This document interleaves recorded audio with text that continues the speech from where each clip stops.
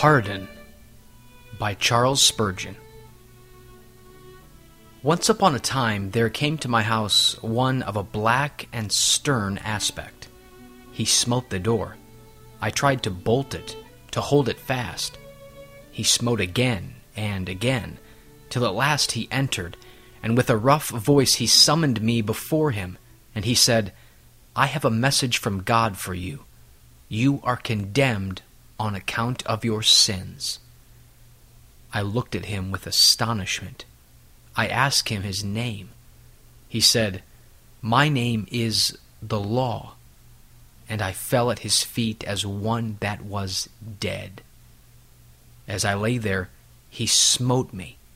He smote me till every rib seemed as if it must break. My heart was melted like wax within me.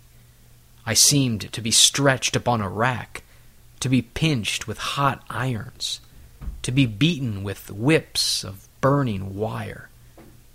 An extreme misery dwelt and reigned in my heart. I dared not lift up my eyes, but I thought within myself, there may be hope, there may be mercy for me.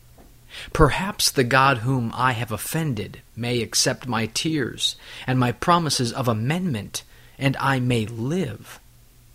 But when that thought crossed my mind, heavier were the blows, and more poignant in my sufferings than before, till hope entirely failed me, and I had nothing wherein to trust. Darkness, black and dense, gathered round me. I heard a voice, as it were, of rushing to and fro, and of wailing and gnashing of teeth. I said within my soul, I am cast out from God's sight. I am utterly abhorred by God.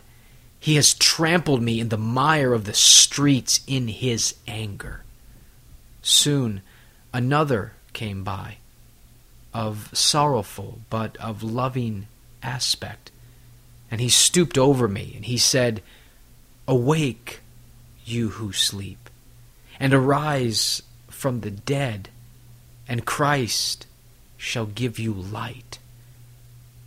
I arose in astonishment, and he took me, and he led me to a place where stood a cross, and he seemed to vanish from my sight.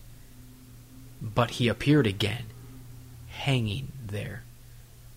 I looked upon him as he bled upon that tree.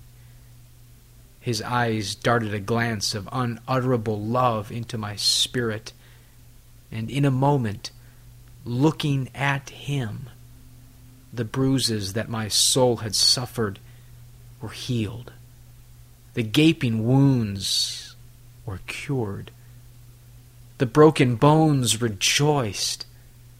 The rags that had covered me were all removed. My spirit was as white as the spotless snow. I had melody within my spirit, for I was saved, washed, cleansed, forgiven, through him who hung upon the tree. Oh, how astonished was I that I should be pardoned. It was not the pardon that I wondered at so much. The wonder was that it should come to me. I wondered that he should be able to pardon such sins as mine, such crimes so numerous and so black.